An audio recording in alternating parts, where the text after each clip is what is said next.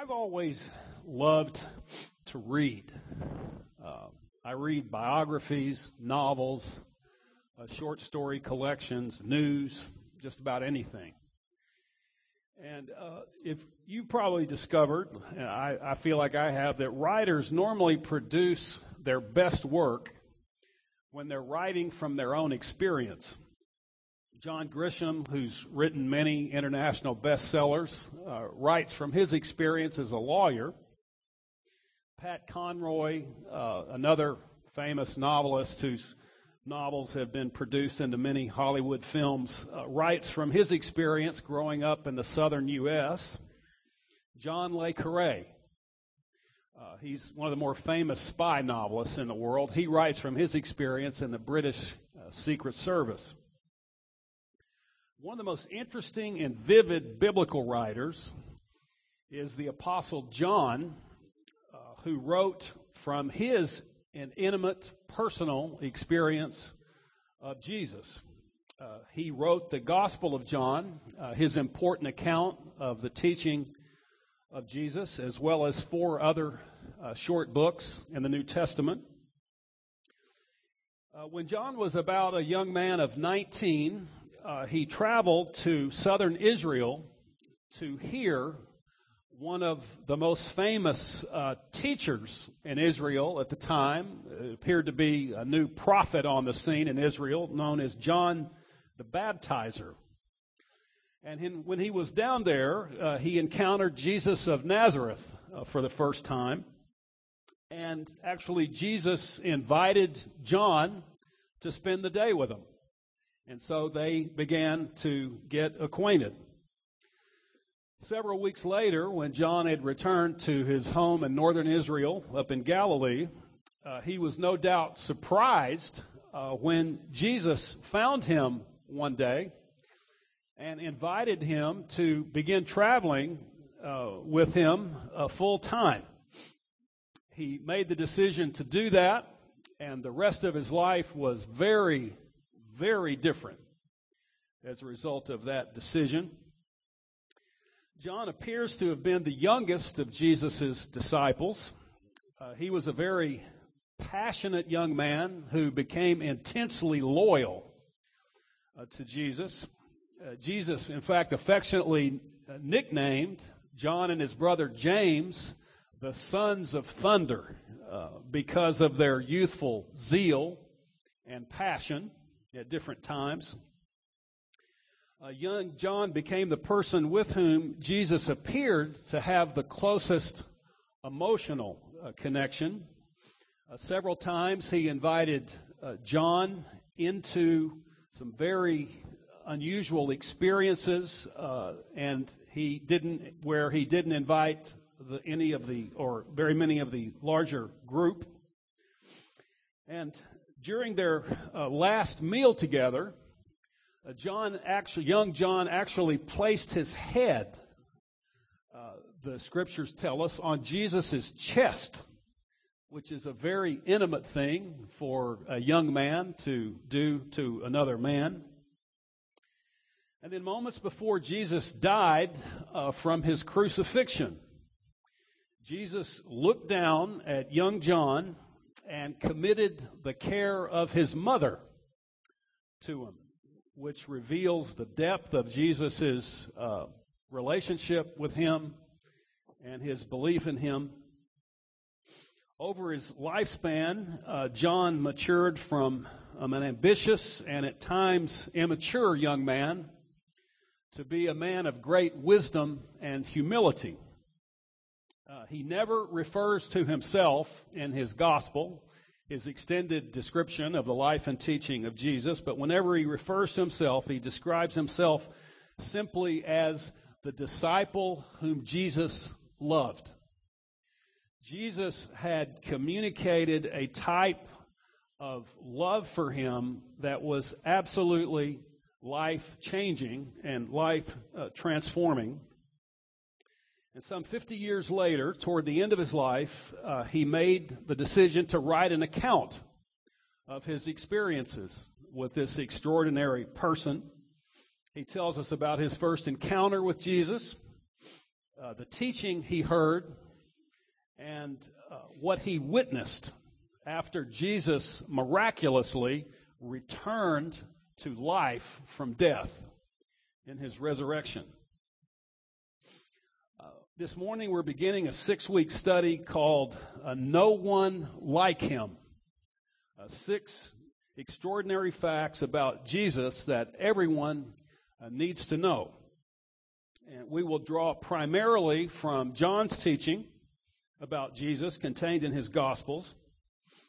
And some of the most astonishing statements that John makes about Jesus are actually in the first few sentences of his Gospel.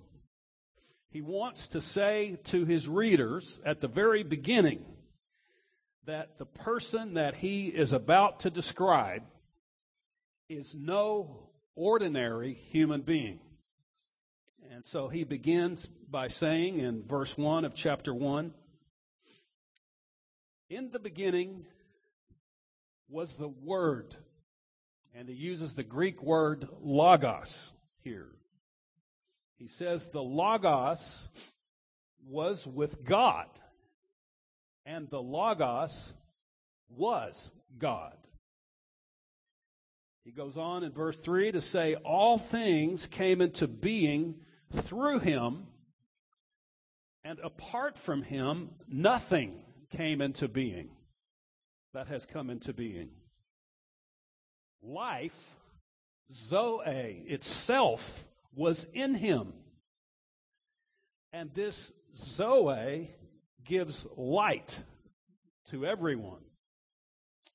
The light shines in the darkness, and the darkness did not extinguish it. Now, there's some profound depth in these few verses, certainly more than we can explore in just this remaining few minutes, but I'd like to identify 7 of John's observations about Jesus in these verses. First, when he says, "In the beginning was the Word," he introduces us to the Jesus he encountered by describing him as the Logos. Now, for 700 years, the Hebrew prophets had been promising that an utterly unique global leader was going to emerge from their own nation, the nation of Israel. And Jesus, now at the beginning of his account, is identifying Jesus as that leader. He has come.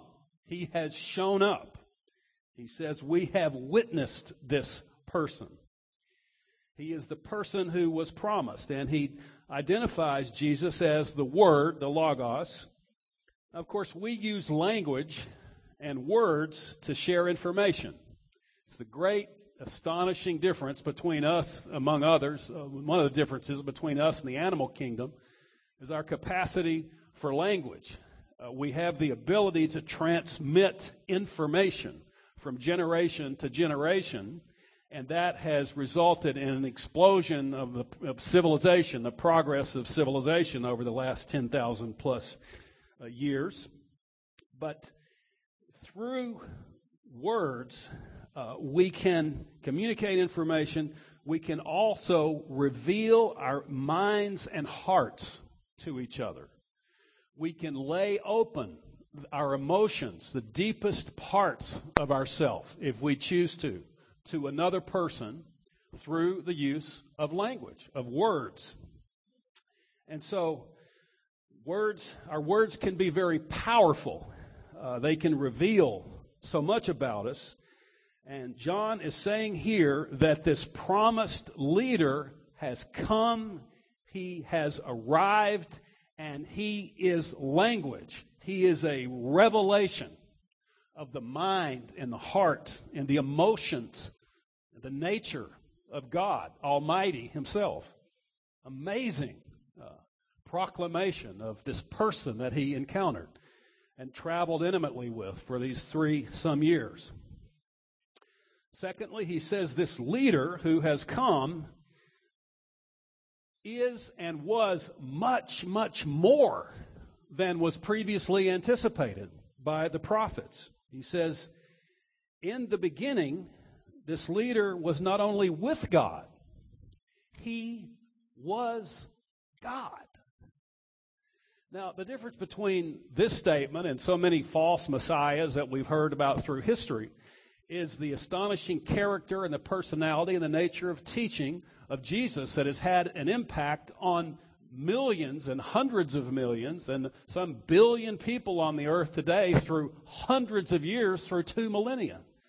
So when a person emerges like Jesus of Nazareth, and there is this profound witness and testimony of the uniqueness of this person who impacts human history in the way that he has, this is something that demands our attention, our careful focus and attention.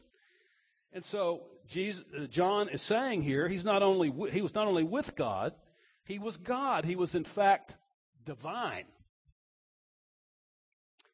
And then he says, third, that the Logos, being divine, was the agent of creation. He just keeps stepping it up in his description of Jesus. So he says that this individual, this leader who arrived, who was more than was ever anticipated, this Messiah, is the agent of all creation, from this incomprehensibly grand universe that we know of around us with its billions of galaxies to the microscopic and invisible realities that the physicists tell us about, the both physical and spiritual realities. He is the origin, the agent of that creation. And then fourth, he says in verse 4, he says that life, Zoe itself, was in him. Now, in other uses of this word in Greek literature, Zoe is a word to describe, it's not just normal life like you and I share this morning. It is described as the absolute fullness of life that belongs only to God. And he is saying here that life, the very life of God himself, the unique, divine, immortal life of God, was in this person. And so he says it was there, and he burst on the human scene, and human history has never been the same. It's fascinating to read the book of the Acts, because the book of the Acts traces the events immediately after the resurrection of Christ, and then it traces this electrifying effect that he had had on this group of men and women in Israel, so that the movement that he launched began expanding throughout Israel and Samaria, and then throughout the near Middle East, and then throughout the Roman Empire. And then as we study the history of Christianity, we see it's a fascinating study that just as Jesus promised, he says, that this word will go out to the uttermost parts of the earth, this truth about this individual. And so in church history, we can see that quite clearly. I mentioned a couple of weeks ago, Iris and I had this amazing privilege and opportunity a few weeks ago to go to Thailand and teach a group of about 70 team leaders, principally young people who are following Christ's call, who have followed that call and have moved to Asia and living in some of the most difficult and remote places you can imagine, in Mongolia and different areas of China and Japan. And God's work continues. People continue to be captured by this individual. The work of the Spirit of God continues to work within people and inspire and stimulate them to go to these sometimes very difficult places and make the difficult effort to try to communicate this truth, this light, this life in areas where it is not previously penetrated. Fifth observation that John makes, that he says this light shines present tense, in the darkness. But then he changes verb tenses. He says the darkness did not, past tense, extinguish it. So what he means is this light shines in the darkness. It is an active force right now. It can be and is an active force in our life if we know Christ.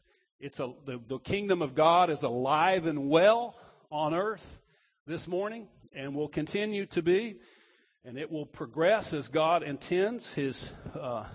Jesus says that the gates of hell cannot prevail against this light that continues to expand across the earth and into different people's hearts and minds. It's an active force right now, but then he makes this interesting shift to verb tense, and he says the darkness did not extinguish it. Now, if we read the accounts in the life of Jesus, we see these amazing stories of these demonic powers and forces emerging in the circumstances around him. It's really amazing to see how often and regular that occurs in the four Gospels, in Matthew, Mark, Luke, and John. It's because, so often we cannot see these dark, invisible, cosmic forces of evil that the New Testament talks about. But when the light, the Zoe of God, came upon the scene, that cosmic battle became very, very evident and clear in a way that it normally does not. So the darkness did not extinguish it. What was intended to be accomplished in the life and the death and the resurrection of Jesus was in fact accomplished and continues to be today. Now then in John, skipping on down to verse 4, he adds two more important statements about Jesus. Verse 14, he says, the Word became human and lived here on earth among us. That is astonishing information. It's so easy, of course, it's so easy for me to take this for granted. We gather on a weekly basis and we try to stimulate each other to be reminded of this remarkable and amazing fact. And it's so important that we do that because this being true is simply the most important information that you and I can encounter in this lifetime. It says that the Word became human. The Almighty, the Divine, came and lived among us, here on earth among us. And John says, seventh, he says, we beheld His glory. The glory of the only begotten of the Father. And he uses this word, Greek word, monogenes. He's saying, he actually borrows the term from a statement that Jesus makes about himself in John chapter 3 in verse 16, in which Jesus refers to himself in the third person. And he said, God so loved the world that he gave his only monogenes, his only begotten Son. Now, this word, this Greek word, it means unique, the only one of its kind. And it's used in the Bible to describe Jesus and Jesus only. Now, the verb beget is, of course, very rarely used in English today. And essentially, it just means to reproduce ourselves. There's a very important difference between the words beget and create. To create is to make. You and I, we can create music. We can create literature. We can create buildings, machines of different kinds. But to beget is something entirely different. It is to produce another person through parenting who is the same essence as ourselves. So in the mysteries of John's words here, he is saying that in the infinite capacities of God, there is an only begotten Son. And the Bible uses these terms, Father, Son, and Spirit, to describe this remarkable personality of the Almighty. Now, this isn't, of course, an easy concept for us to understand. The early Christian community struggled to understand it.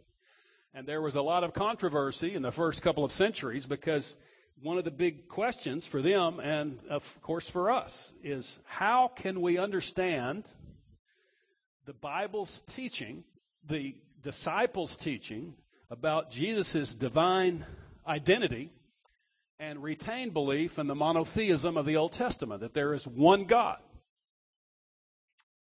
Well, the early generation of Christ followers, they recognized John's witness and his testimony.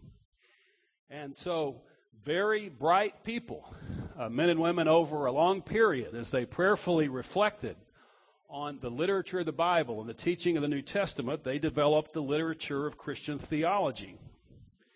Now, the goal of theological studies is to very carefully and very meticulously study all that the Bible teaches on a particular specific subject, and then synthesize those ideas and define the most accurate ideas about God and about His program that we possibly can. So, in the history of the Christian church, the scholars, they have written great volumes of theology, and we know people like Augustine, way back 1,700 years ago, and Aquinas, and Luther, and Calvin, and of course they're modern contemporaries today on the scene who write systematic theologies. But theology is like a map. If we want to just stand on the seashore, we can see something of the beauty and the greatness of the ocean and its ecosystems. But if we're actually going to travel across the ocean and arrive at a particular destination, we need a map. So theological studies is like a map that assimilates the prayerful reasonings of people over the history of the church so that we can get the clearest ideas. And so, as we've said, I think last year we talked about this briefly one morning, but about 300 years after Jesus was on earth, the principal leaders of the Christian faith at that time came together to define, because there was continued controversy, how do we make sense of Jesus' divine identity as explained in the New Testament with the one God of the Old Testament. And so they defined the Nicene Creed, which is a very precise statement of the historically orthodox teaching of the church about the nature of Jesus as well as God. And so we read the Nicene Creed. We have a copy of it.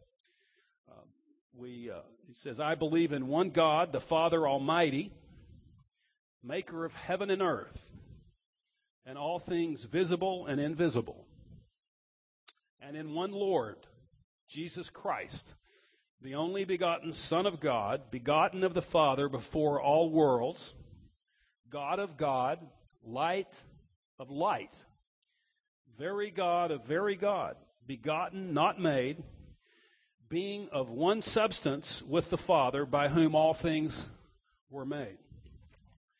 And I believe in the Holy Spirit, the Lord and giver of life, who proceeds from the Father and the Son, who with the Father and the Son together is worshiped and glorified. So, what the tradition and the accepted teachings of orthodoxy in the Christian church, what has emerged over time, is a description of God in His great magnificence and complexity, that God is one essence, three persons in a relationship. So God is a relationship according to the teaching of Scripture. And the words the Bible uses to help us understand that relationship is Father, Son, and Spirit. Now, the great C.S. Lewis, in his book Mere Christianity, talks about this. Lewis is a great skill and gifting was to be able to take very, sometimes complex concepts and make them clear and relevant to the average person like us. And so he says in his book, Mere Christianity, about this, he says, the union between the Father and Son is such a living thing that the union is itself a person. Look at it this way. When people are in a family or a club, a type of spirit emerges. The individual members develop particular ways of talking and behaving they wouldn't have if they were apart. A sort of communal personality comes into existence. It isn't a real person, it's only rather like a person. That, however, is one of the differences between God and us. What emerges from the joint life of the Father and Son is a real person. In fact, the third of the three persons who are God. And then, very beautifully, he says in the same book, he says, the love and energy, the relationship between the three persons of the one God is like a kind of dance.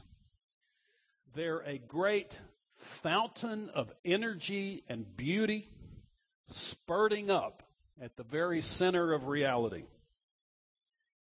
Each of us needs to, in a sense, enter into that relationship. Take his or her place in it. If we want strength, peace, eternal life, we must draw near to and even into the source of them. There is no other way to experience the happiness for which we were made. Once we're united to God, it's impossible to not live forever. On the other hand, if a person is separated from God, it's inevitable that he or she will eventually wither and die, spiritually speaking. We've got some fireworks this morning, don't we? In more ways than one. John, later in his short letter of 1 John, in chapter 5, he makes this statement. He says, this is what God has said. Eternal life is in his Son. Whoever has the Son has the life. Whoever does not have his Son does not have this life.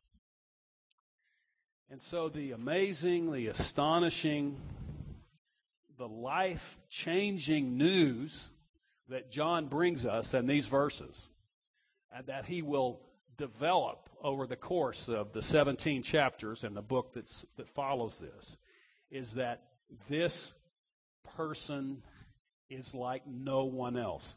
There is no one like him. Life is in him.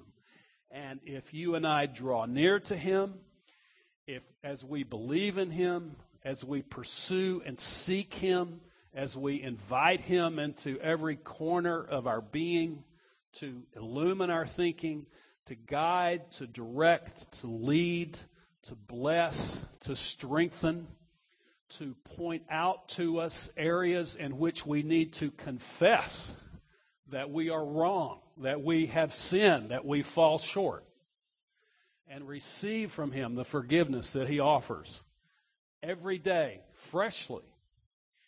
As we do this, then we enter more deeply into the fellowship that Lewis talks about, of the nature of God, one essence and three persons. And we want to develop this idea and think it through together more fully in the weeks to come. Let's pray together.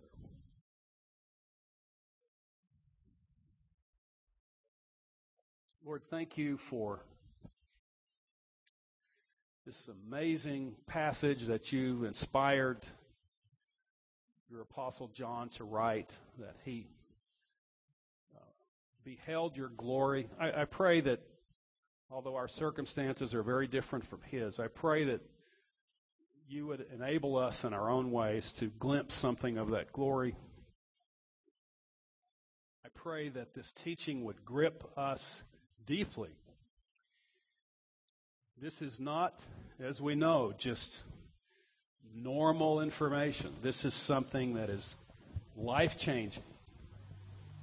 Help us to embrace it, to accept it, to believe it, and to change as a result of it in whatever ways that you desire. And we ask that in Jesus' name.